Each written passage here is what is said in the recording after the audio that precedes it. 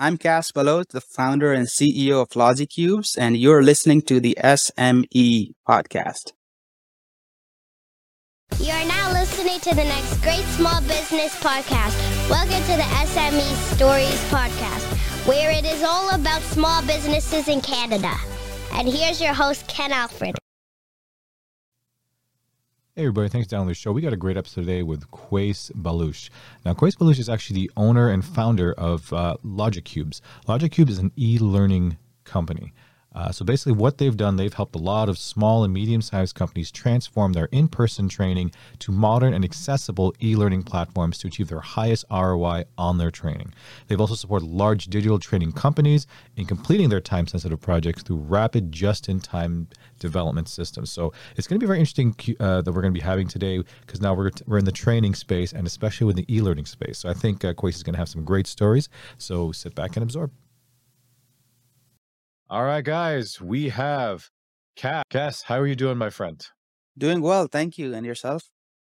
I'm doing all right. We're filming this a day before Remembrance Day, and any day closer to the weekend is closer than the day before. So that's always a good thing. So excellent. So you very excited, ready to go? Yep, let's rock and roll. All right. So Logicubes, what's your story? Yeah, it's interesting because we're in the business of e-learning. So what we do is we develop a lot of digital training solutions and things like that. But I almost got into it by accident, right? I've always had an entrepreneur in me since I was a kid, but it was a lot of learning, a lot of journey. I don't know if you want me to unpack it right now, or we can talk about it as we go. Unpack it, my friend. This is your story. Tell us your story. Yeah, so I grew up in. I was born in the Middle East, but then my family moved to Pakistan, where my the ancestral place is in Karachi. I spent about 6 to 8 years of my developmental age or years in Karachi, from 6 to I think 14. I was there. So during that time, the place is very populated. It has a lot of local people, as well as a lot of people migrate there to find work. So I lived in this area where there were some migrant workers as well. And I was 10 at the time, and I had a friend who was the son of a migrant worker. So they weren't that well off. Obviously, they would do labor work. And we used to play together. We used to have fun together, but there were things that he couldn't afford. And that's when it kind of hit me that economy plays a big role, right? How to improve the standard of living. Obviously, I didn't think of these things back then, but now in retrospect, I would. So that kind of hit me, and then I try to solve that, right? And what I did was, one of those like carnival type games, right? Like Oh yeah. with rings and whatnot. So there were the local version of those games. So I set those up and started charging the local kids per session, and whatever money we got, we kind of give it to that buddy of mine, so he too can afford those toys and we can play together. So that was another insight I learned way back, how you can get money through creating value. So that was entertainment we were selling. So fast forward, when I was 14, my family migrated to Canada, went to school. I went to McMaster for 1 year. I wanted to do life sciences, like any, I guess, any immigrant kid that comes from South Asia has these aspirations to either becoming a doctor or a lawyer or an engineer. So I tried following that track. It wasn't meant for me. So I did 1 year there. I changed school. I actually went to University of Ontario, IT. It's called UIT in Oshawa. They now changed their name to Ontario Tech. So I joined the business program there. 4 years I studied business, got out. So when I graduated in finance in 2012, that was when the global economic meltdown was happening. So there were no jobs. It was a bad time to graduate and find banking jobs, right?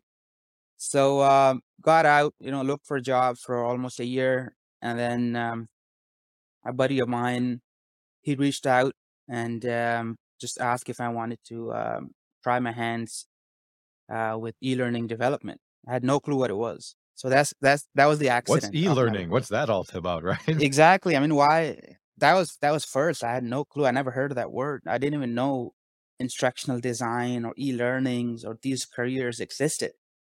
Right. So I thought about it. I said, sure, I can give it a try. But before doing that, I actually started my first venture. So that my first startup was called Cryogenation. And that almost, again, I had that, like I said, there was a bit of entrepreneur. There was always in me. I always wanted to create value.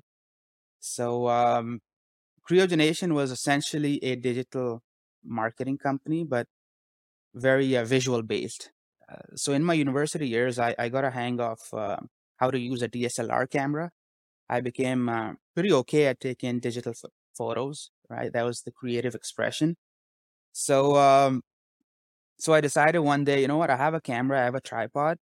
Why don't I just approach all these real estate agents and ask them if they need their listings, um, if I can take high definition or HDR photos for their listings, and they can put them up in their portfolio.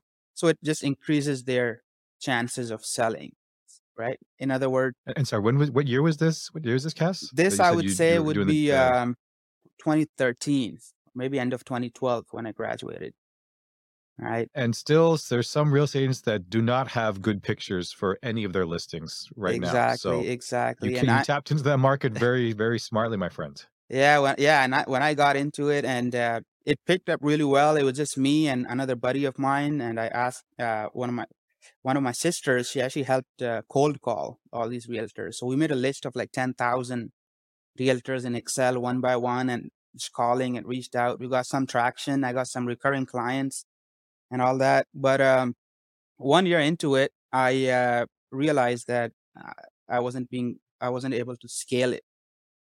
Right. So it's more started more as a side gig. Right. And although the timing was right, I mean, imagine now during the COVID, if you had that, with all the virtual listings and everything, it would have been great timing. But so I had to wrap it up because of obviously it was my first real venture. Didn't have a team to scale and all that stuff. So that's when I got that text from my one of my buddies asking if I can try e-learning. I said, sure. I mean, what would it take? Right. He said there are certain softwares that you got to learn. I said, are there certifications? He said, no, just Google them, self-learn. So I did that. I learned a few softwares, and then he also helped me get my first contract at one of the e-learning companies. So these guys were third-party developers, and once I got that contract, was on call basis. So every week I would send an email asking if there's work, can I come in? And if there was, I would. If not, then no. So that was all happening. And Sorry, yeah, sorry, Cass. Sorry, Cass. 1 second. You're kind of coming in and out, so that's what I want to see. Is everything on? Actually, can you pause for 1 second? I think my wife's yeah, trying to vacuum right now. I'm just going to tell her to stop vacuuming in the middle of our show right here. no Sorry, problem. 1 second.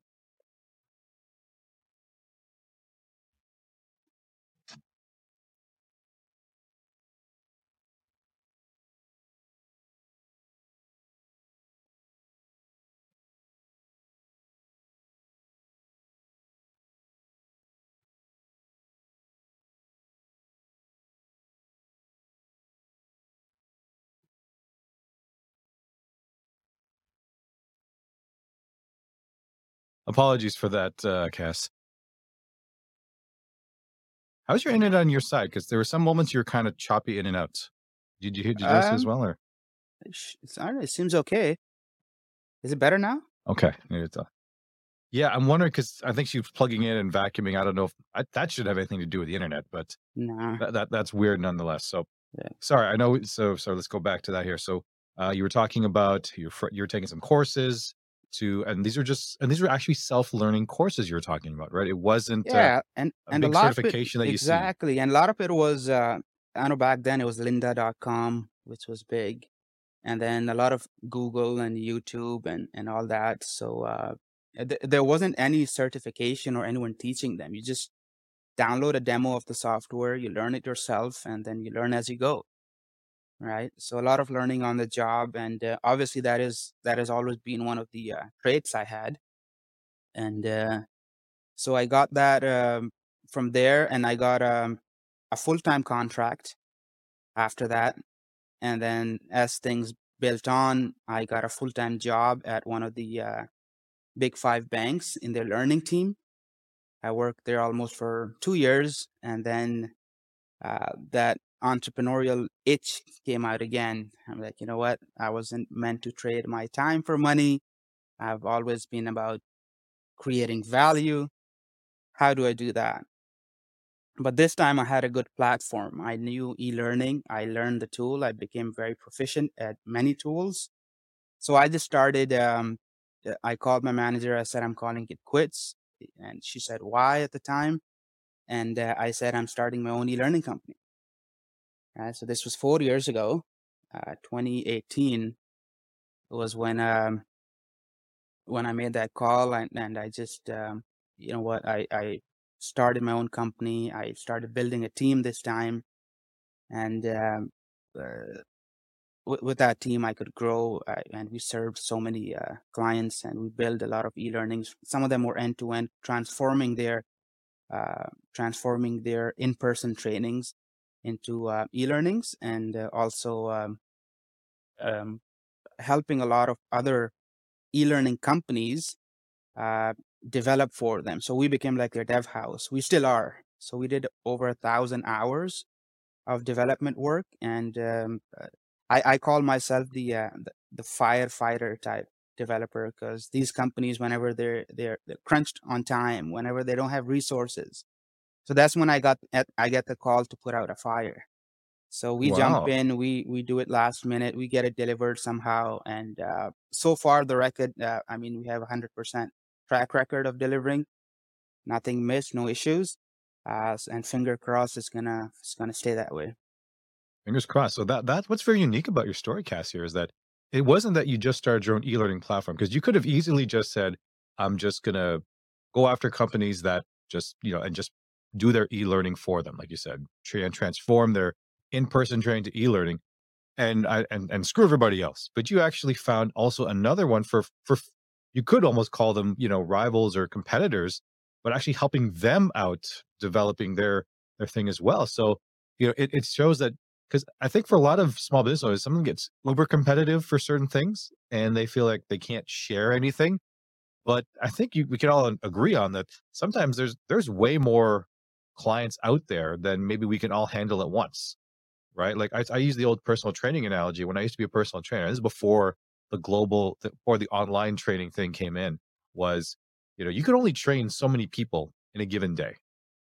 Yeah. And how many people need at that time training that you got to share it? I mean, there's no way to, you can't do everybody at once. So it's nice to see that you're very, you're friendly to your rivals as well as to the clients themselves. So how big of a team do you guys have right now? Right now, my development team is so my model is very very unique. We have a very lean system, right? Usually, an e-learning would have project managers, they would have graphic designers. When I say have, I mean have on their payroll, right? So they would have project designers, they have uh, managers, all the way the whole corporate ladder kind of thing, Typical structure, yeah. right? And that carries a lot of overhead with that. So one of my strategies was, if I was going to go in, I got to go very lean so I can compete at price at the same time as quality. And so my approach was, I have a core team of a lead developer, a lead graphic person, a lead video guy, and myself, and few others. So 4 or 5 core teams. Everyone else, I have a pool of developers on my access, right? So I get to pick them from project to project basis. That's the arrangement I have with them.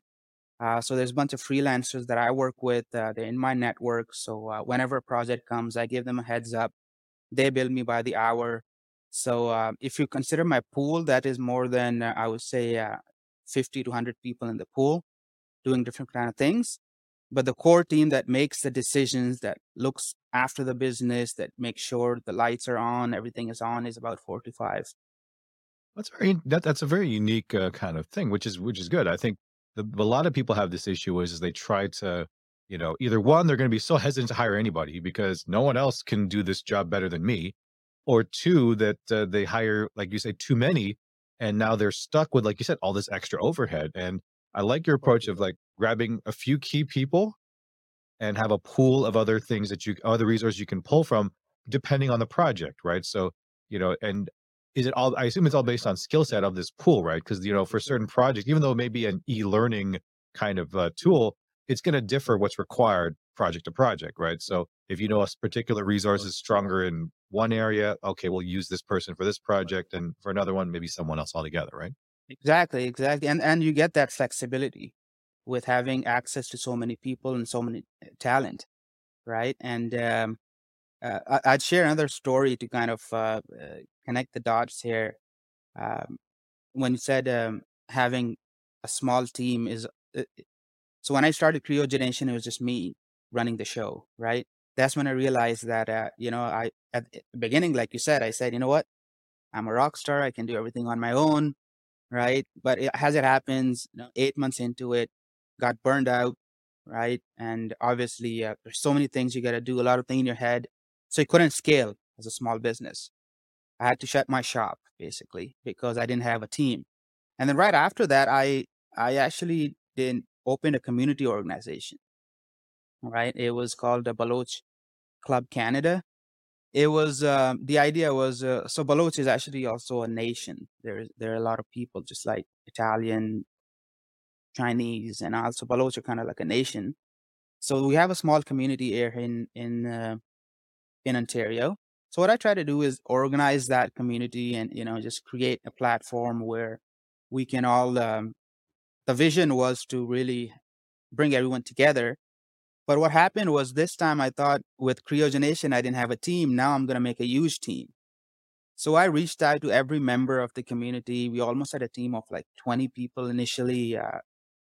And that too didn't turn out as I expected because it was hard to align everyone with your vision if you have such a huge team, especially to start with.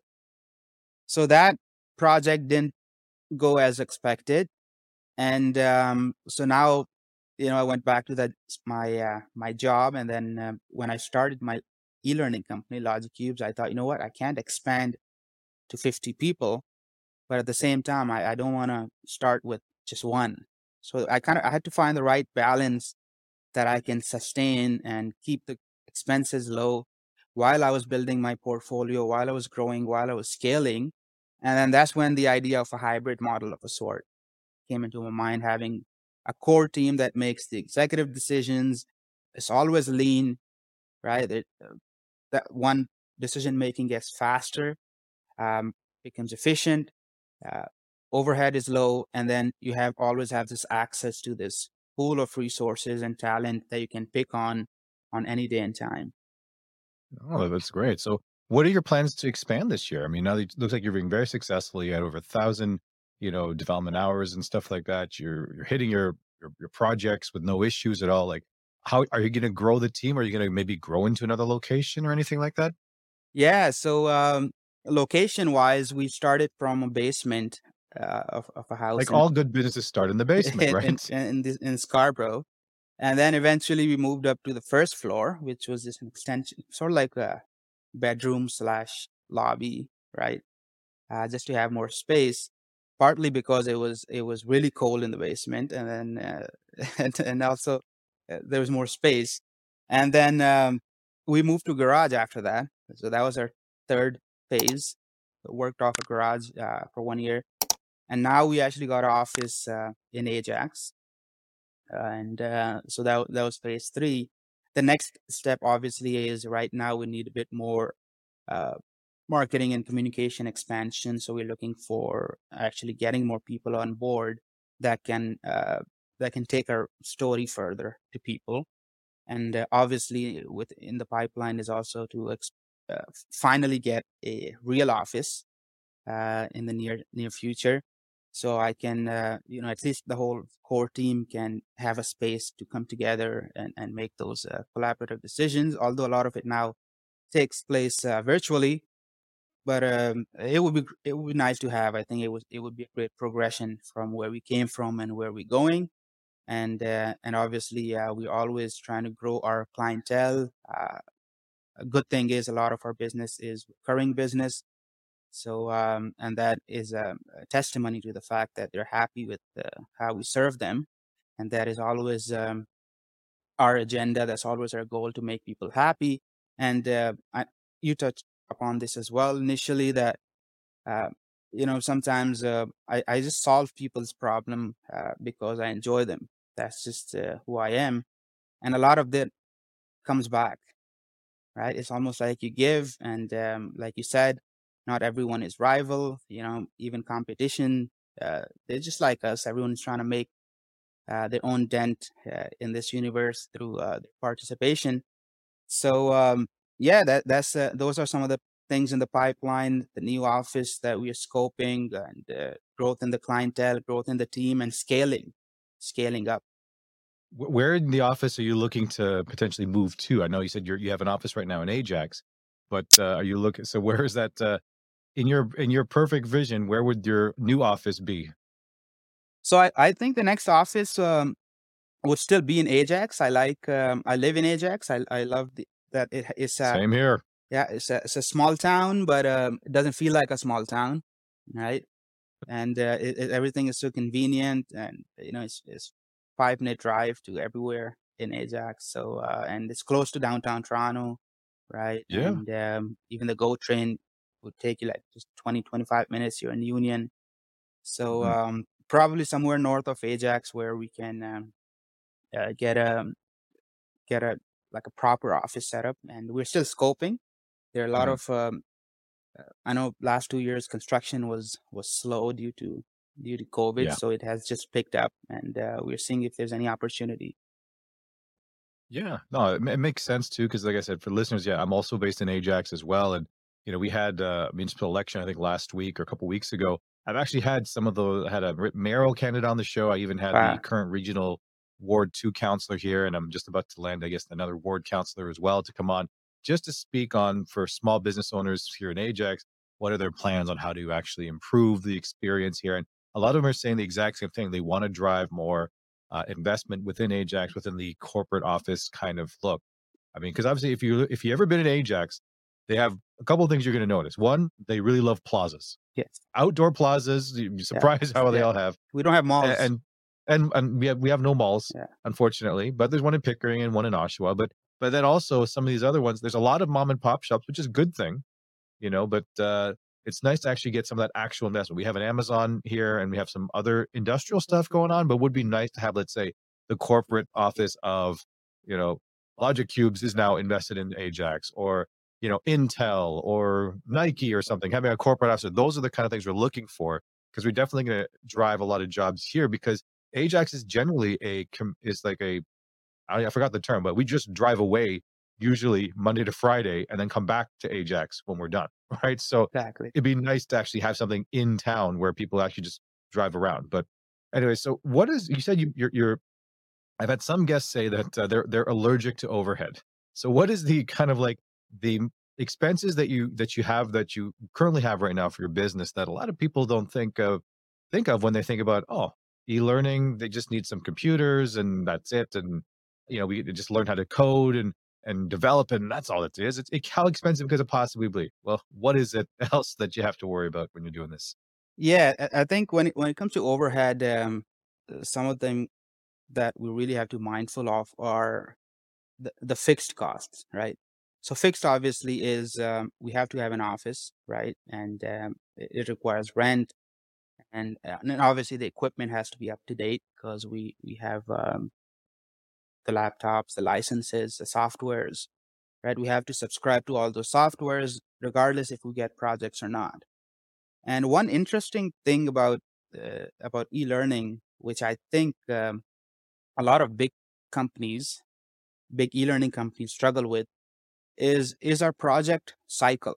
So what that means is um, when clients decide to convert their either existing trainings or if they want to create new digital training for their employees, they usually do a lot of debates, a lot of discussions within themselves, and then let's say they set up a start date for the project in the next 30 days. But something happens on the 29th day where they decide to just hold on it, right? And they want to pick it up in the next 60 days or so, Quarter, yeah, right? Or quarter later. next year. Exact Yeah. next quarter or next fiscal, or you know what? The budget that we had in mind is not enough, so we're just going to wait another year until the next budget comes in. So based on that, what a lot of big companies do is they have a lot of developers, they have a lot of instructional designers, graphic people. They have them on their payroll, right? And that cyclical nature of our, or that erratic nature rather, of the project cycle um, actually forces these companies to keep paying these payroll, regardless if there's any project or not, right? So that was a big pain point in these large companies. And they used to have a large pool of developers in-house. When I say large, some might have even 5, 10, 15, 20, depending on their size. And these guys charge quite good money. So that is a huge overhead for any big companies, right? So my strategy was to avoid that payroll expense. Hence, I started that hybrid model and that rapid development model, which is why we got a lot of tractions with some of those so-called competitors, the e-learning developing companies, right? Our solution is your overhead with the dev team is so high and your projects are not stable. It's all up and down. Why don't you hire us? So wherever you get a project, we come in as a SWAT team, we land, we fix the project, and we leave. No overhead. We're not on your payroll, right? So that's a solution we kind of brought to the table to them, and it got accepted by a lot of them, and the rates are reasonable. So, so that was our approach of solving that overhead. And like you said, any entrepreneur, when overhead is not a pleasant term, but we kind of turn that into an opportunity that we can solve for a lot of other companies, which work in our favor, and also at the same time keeping our overheads as low as possible. Just make sure that the bare minimum things are covered: the rent of the office, the equipment, the licenses, the pay for the executive committee in a way, but rest of it is all variable. So the moment you switch your overhead from fixed to variable, I think you'll get a lot of play, a lot of margin that you can then pass on to your customers.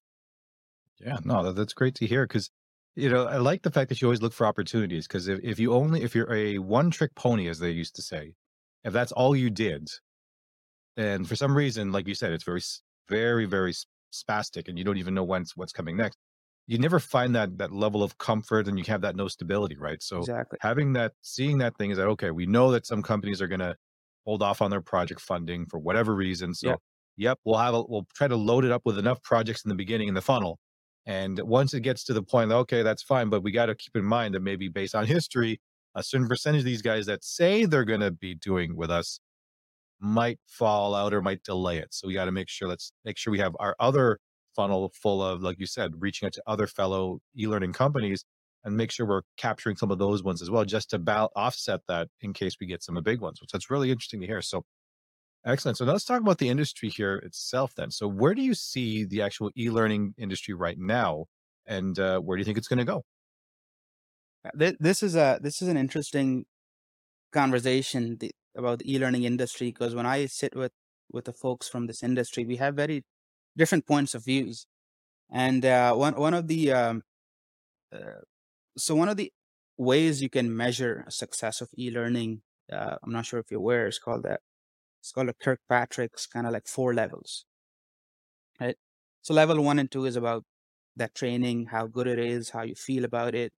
So a lot of us feel that e-learning is stuck in level 1 and 2, where There, we are so focused on just making good e-learnings, learner engagement, clicks, and what we do with how do we get the learner to consume this content end to end, right? We forgot the level 3 and 4, which are about business impact, right? So what that means is, let's say you have a company, you invest 50,000, 100,000, 1 million on a learning project, right? But you're not going to do it because you like e-learning, right?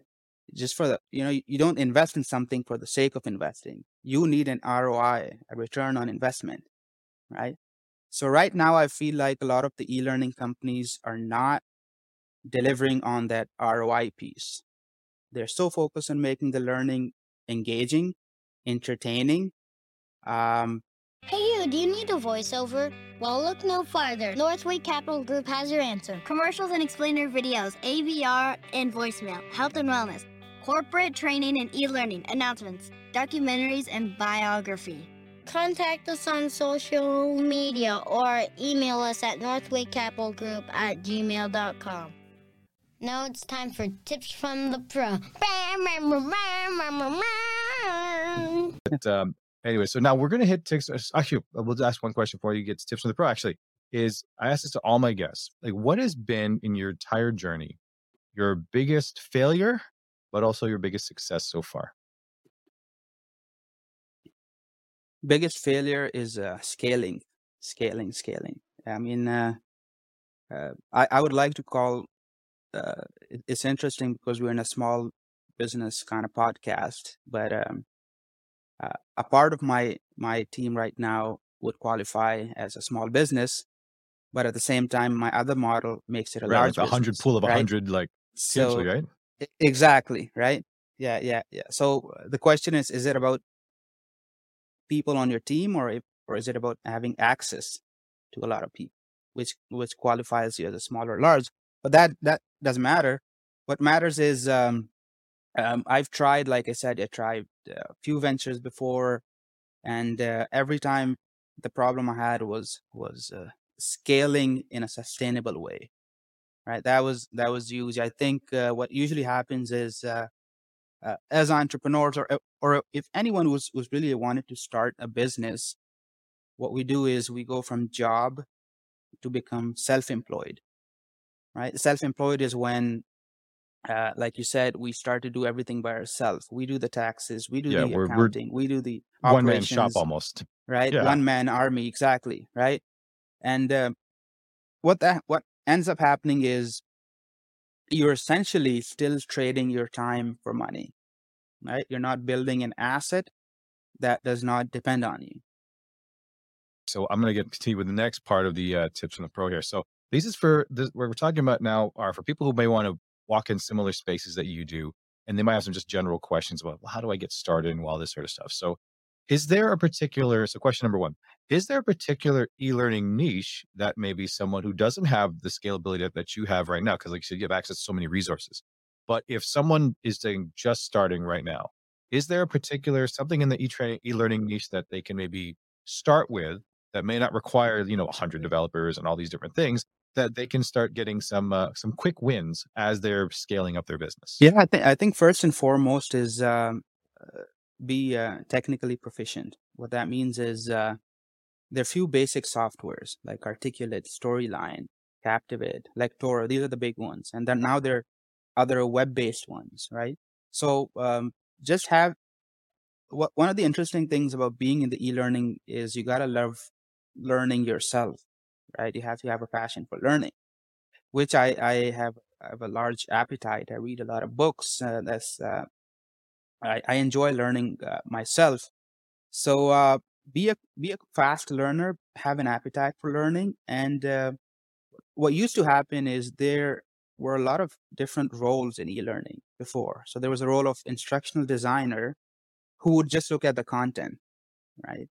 And then there's also content creator that would actually give you the content. And then the developer would have take that content, convert it into e-learning. So all the technical stuff. Now, a lot of these roles are almost converging, or they're all merging together.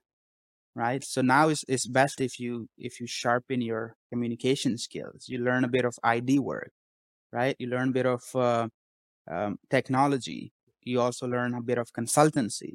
So if you want to really start something, uh, I would say to start off, it's good to be jack of many trades, right? Learn a bit of ID, learn a bit of technology, learn consultancy, learn solving problems through learning, and then keep applying them. And as you refine your skill set, you can slowly start to sell yourself or market yourself as an expert in one thing, but also know all the others, right? So that you can't market yourself just an e-learning developer these days. So if you're starting, you gotta have legit. You have to be an e-learning consultant, right? And so that would help Right. you grow in the market, and over time you will build a lot of credibility. Right. And how big should a portfolio be? Like you're kind of talking like when you're starting to approach clients. I think a lot of, especially beginners, they might be a little bit scared is that, let's say I have no clients. Like, well, what do I do? Like, how am I supposed to try to sell myself to someone where I haven't landed a job yet or something? Like, is subcontracting a thing? Like I said, you said you hire a bunch of subcontractors or like you said, you pull them. Would maybe that be a good learning path to maybe try and develop your own just to get some of those reps and to say, okay, I've done maybe X number of e-learning development projects, and here's what it is. Is that a Yeah, thing? I think. I mean, my approach has always been about showing value, right? It's not about number of projects you do; it's what problems you have solved, right? So if you can highlight, let's say, with I did a project with, and when I started with taking free projects. So I took a lot. I did a lot of free work, right? It was for NGOs, it was for corporations, private clients, and my pitch to them was always, I have an idea that can save you money if you convert your in-person trainings into uh, e-learnings, right? And then I would go, okay, this is how you do it. These are the tools I use, and I do it for free. If you're not satisfied, if I don't give you value, then you know what? Just don't pay me. This is for my own portfolio, and they'd be happy to do it. Right? Anyone would be happy to do free stuff. Right? Free Exactly. labor, Right. of course. And is there a reasonable number, Cass, that you would suggest someone to start? So let's say they Mhm. go to the free route. Obviously, we're not saying do No, 100 no. free jobs. Absolutely. What is a Yeah, good yeah. I number? would say three to Three, five five, in your two, portfolio, so that 3 to 5. it just gives you enough. I would say content for you to market yourself. Then you can go ahead. So if I have five projects in my under my belt, then if I come to you, I'll be like, can I solve this problem using this approach with this client? Here's a sample, right? So you have at least 4 to 5 different ways of communicating your yourself or your skills to your potential prospect. Oh, great. And so what resource great, that's a perfect answer. So what resources do you use yourself, Cass, that actually keeps you or that you keep up in the industry So with? I'm part of. I've subscribed to a lot of learning channels, learning subscriptions. I attended a few of the conferences I used to attend, but they're actually good conferences. There's one happening this month. It's called was in Toronto. This big one. Maybe DevLearn or eLearn. But this is where all the e-learning people they come in. They discuss new technologies, those kind of thing. So so these are good to attend and lead a, uh, read a lot of be in touch with a lot of folks. So my LinkedIn, I would just add people from different companies learning team and just ask them questions, right? Find mentors, right? People with 10 years of experience, they always share valuable insights, right? So really engage yourself in this industry, learn about it, learn about the gaps there are, learn about opportunities there are. And it is massive, really. It is just it's an industry that started not so long ago, so there's so much more to go. Yeah. So let me ask you a couple of these ones here then. So what's the best way to say this? Okay, no, I'll start with this over here. So, what right now, like for e-learning, is there any special insurance that you guys have to worry about, or is it just a general commercial thing? Is all you Yeah, need? if you're obviously renting the space, then you would need your own like tenant insurance, those kind of things. But for the business itself, at least not in Canada, I've heard there might be some American clients they actually ask for some sort of a commercial insurance. I have never had such clients, but some colleagues of mine have actually pointed to that.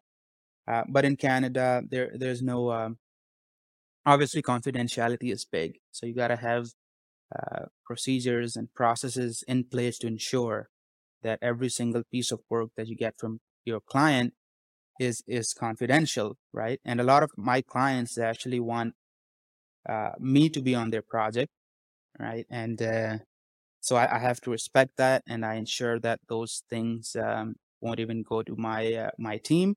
But for a lot of clients that just want to deal with Logicubes, I ensure that my team has those safety nets in place where we follow the strictest of protocols. But in terms of Mhm. different type of insurance, I don't think they're applicable, or at least as far as I know. Yeah, we always say that, and we always preface this by saying that Cass and I were not Exactly. insurance agents. Please contact a licensed one just to find out, depending on whatever Hmm. business you're doing, Yeah, you you know need your it or risk, not. you know your So, liabilities. all right. So yeah, just dig up and see where you need. Excellent. All right, next question here.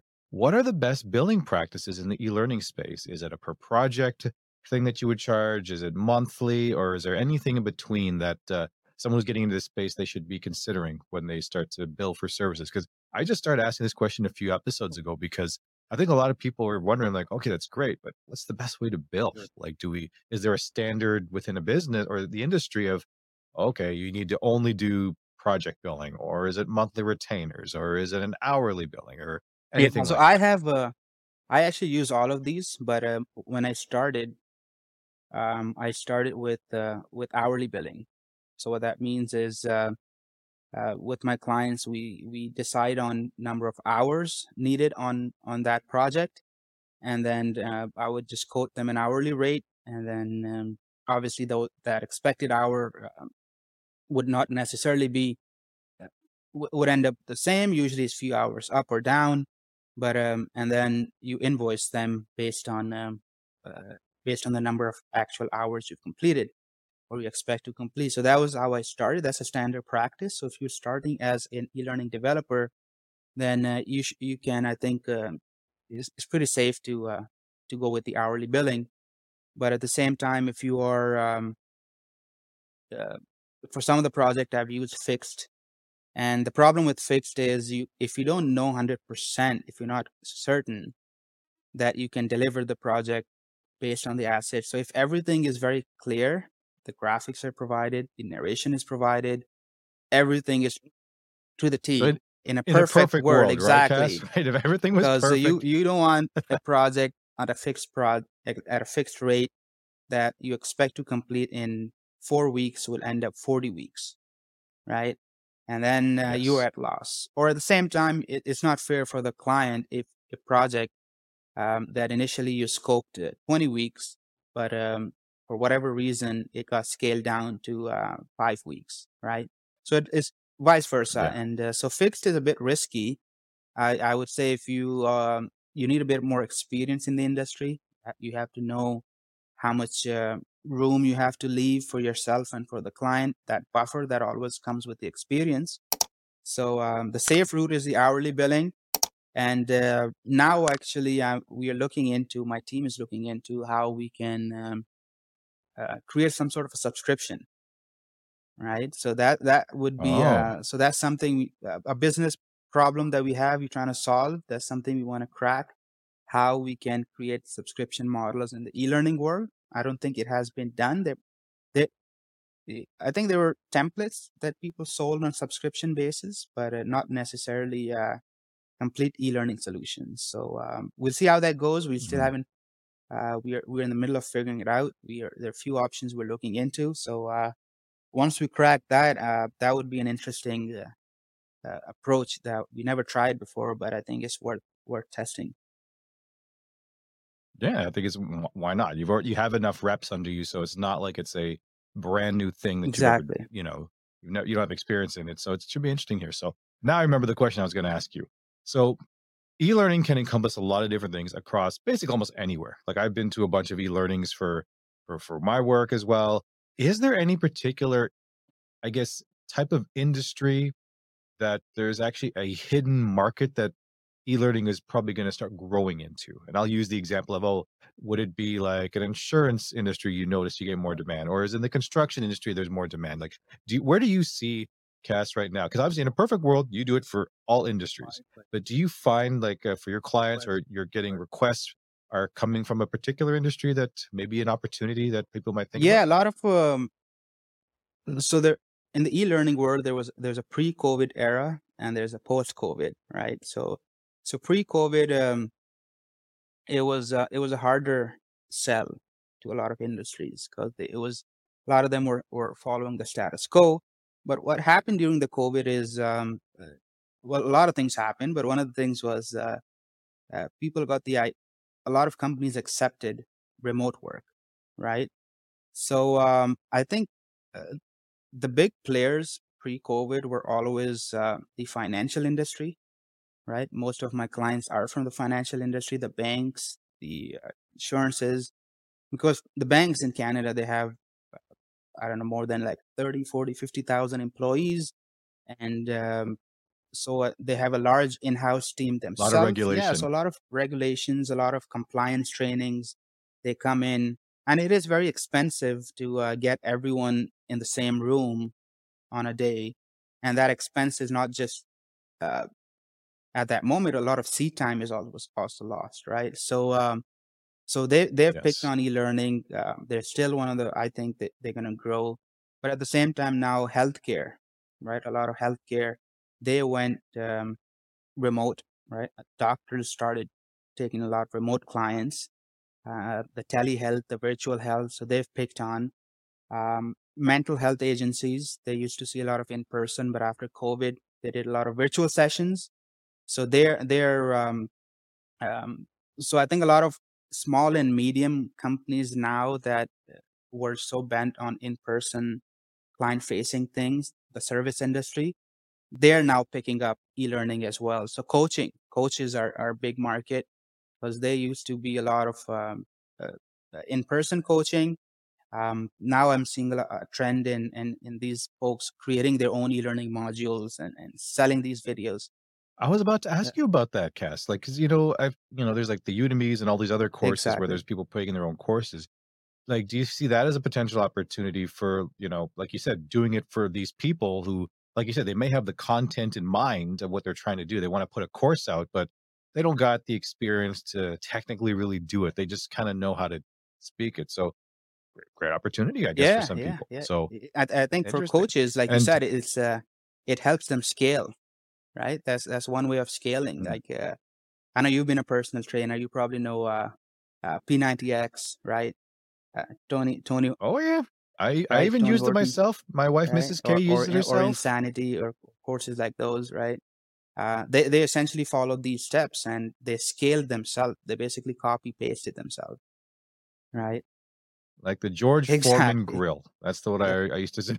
And we're going way back. Some people, young people are like, "What the hell's the George Foreman grill?" That's YouTube it Yeah. or Google it. Yeah. You'll be surprised. I bought a couple of those back in the day. Exactly. So anyway, so last question we have here on tips from the pro here is what is your best strategy for dealing with, I'm gonna give you a two-prong one, for difficult clients, but also difficult employees? How do you best navigate? Because eventually, the people who want to get into this, they're going to have to deal with clients and they're going to have to deal with employees. So, how do you deal with that? Communication, transparency. I think I can't stress enough the importance of communication. I think we can't hide in silos. Those are old time businesses, right? We have to uh, any problem that arises has to be addressed, has to be communicated in a very respectful manner, obviously, and understanding that we're all aligned to the vision. So constantly reminding people what the vision is for your organization And or yourself, if you're self-employed, if you're starting up, if you want to hire someone, which by the way is one of the biggest challenges. We can have a whole podcast just on hiring, right? And so conflicts are bound to come. They're bound to rise. But the way you handle them is open communication, right? Hey, I'm not here to judge you. You're not here to judge me. We have a problem to solve. What is happening, right? Is it an information problem? Are you missing? Is there a skill set gap? Is there a knowledge gap? Right? How can I best support? How can I set you up for success? Right? At the end of the day, it's about giving value. Mm-hmm. Right? The problem at hand is bigger than the argument that I have between you and I. So that includes a client or anyone, right? So even with my clients, I'm very transparent. If there's things that I can't do, if there are things that the technology can't deliver, I ensure that I communicate that to them in a very transparent manner, right? And at the same time, if there are things that are not making sense, if because most of the time what happens in our industry is the client wants everything yesterday, right? They right. So Absolutely. how we address that is obviously really just telling them that, you know what, e-learning takes time, it takes steps, there are people involved, there are processes involved, and oftentimes they do understand, right?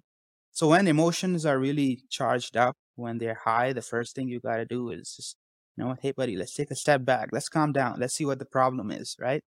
You have a problem, it seems like you have a problem, it seems like I can't understand you, so let's talk about it, let's see how it goes. So this is one of the big skills for any entrepreneur is really open communication, trying to look at the big prize. Don't worry about, you know, it's not about today, Mm-hmm. it's about what we can deliver tomorrow. Exactly. No, and last couple of more lighthearted questions before we hit the rapid fire round here. What has been your funniest story running your company? Funniest story, it actually happened when I quit my full-time job, or when I was about to quit my job. I i i wanted to go full time on my focus on my business, right? But it wasn't easy. Mm. It was extremely hard, and I remember when I tried to dial that call with my manager, I was literally sweating, right? I turned red, super nervous. Like how would I say that I'm quitting my job? And if she asks why, my answer would be I don't know, I just want to start my own company, right? So that was nerve wracking. I picked up the phone. I called my manager. I said, you know what, she wasn't expecting it. I sent her an email. I said, I have an important thing to say, and can we set up a time? And so we had a meeting. I picked up the call. I said, you know what, I decided to quit. I decided to leave in 2 weeks and start my own. So there was almost a 5 to 6 second of silence on the other hand. And that was the longest silence of my life, right? You can imagine, I'm like, shit, man, what's happening now? You know what? I knew it. I shouldn't have made this call. Everything that's coming to your mind in In five to those seven 5 to 7 seconds. seconds, all that's Exactly, going right? through your And mind then right now. sweating profusely and just everything is there, the heart rate and all the anxiety and whatnot. And then after those 6 to 7 second, she says, wow, that's amazing. I said, "You know, really?" To myself, not to her. Like, oh, that wasn't that hard. And she said, when are you, but you're going to be available for some contract work, right? And that was a hit from me. I'm like, whoa, I wasn't expecting that. Right. And then, Did you take her yeah, I up on said, that you know offer? what, of Like for course. contract And work? she said, whenever your shop is up and ready, just shoot me an email and we'll send you some work. Right. So that was Wow. like a huge relief. And then we kept talking and did our goodbyes and whatnot. But after that call, even today when I think about it, it just you know, I laugh at it. Right? I said, you know what, it's interesting how we think of a situation and then it might not exist in reality. Right? It could be We make it seem worse than exactly. it It becomes really a will be, monster in our right? head.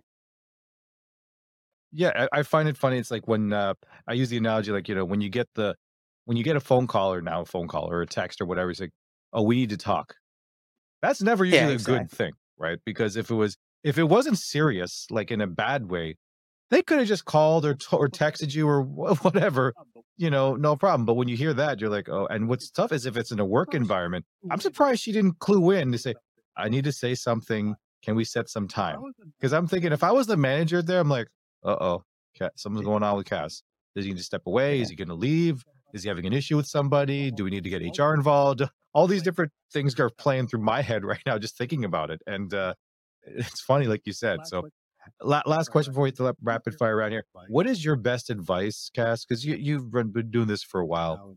How do you balance work life? Yeah, that's a big one, right?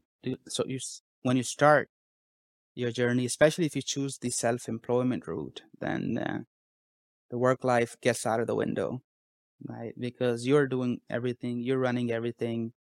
I remember working 16, 18, 19 hour a day initially, right?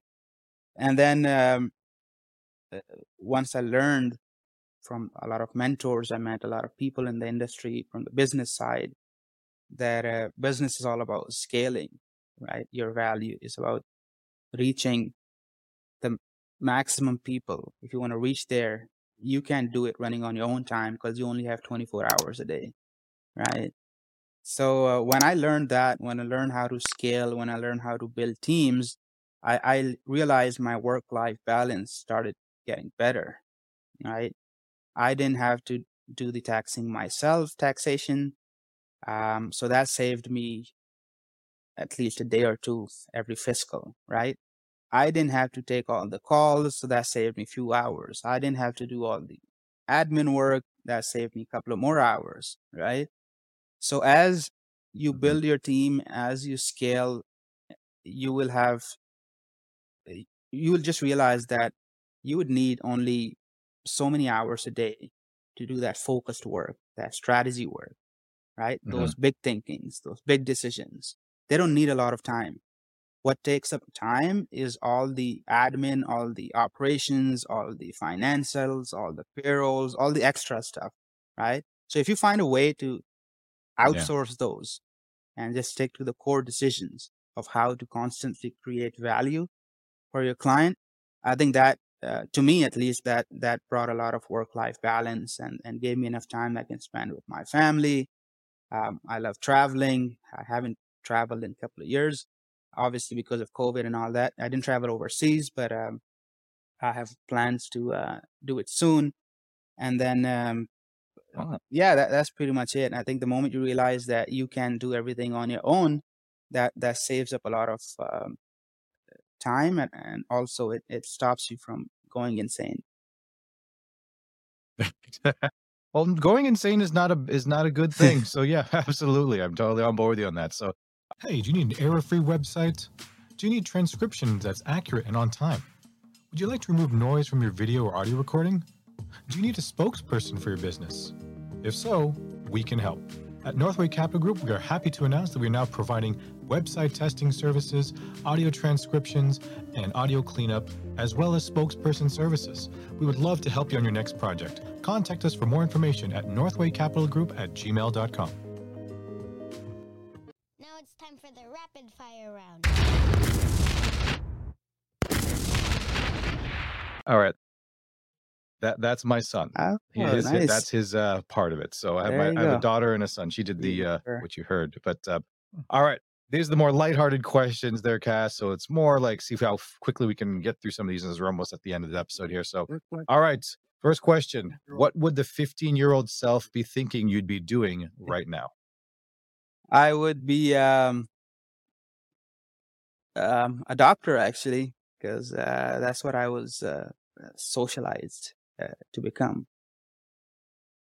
You are kind of like a doctor when it comes to the Yeah, e-learning I'm space. You said a firefighter, doctor. but Yeah. also a doctor. So all right, what posters were on your wall when you were a teenager? Football, soccer posters. Yeah, big Soccer. Messi Wow. fan. Any lady? Yeah, Messi. Okay. Yeah, I was gonna say either player yeah. or team because I don't know. Some people like to put both, but interesting. Okay. Worst movie sequel ever made. You see, I'm actually so bad because probably watch 2 movies a year, right? So Yeah. I don't know. I this is something. Let's see, maybe sequel. I know I watched a few series, if that qualify.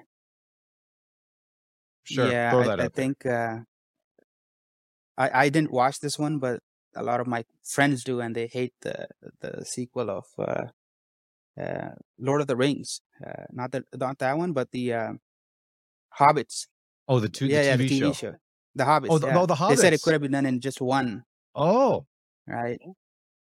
Oh, wait, sorry. You're talking about like the Hobbit series where those 3 sets of Yeah, yeah, movies yeah. from Lord of the Yeah, Rings. So they Lord had of the Lord of Ring the is Rings good, and they had the Hobbits thing. right?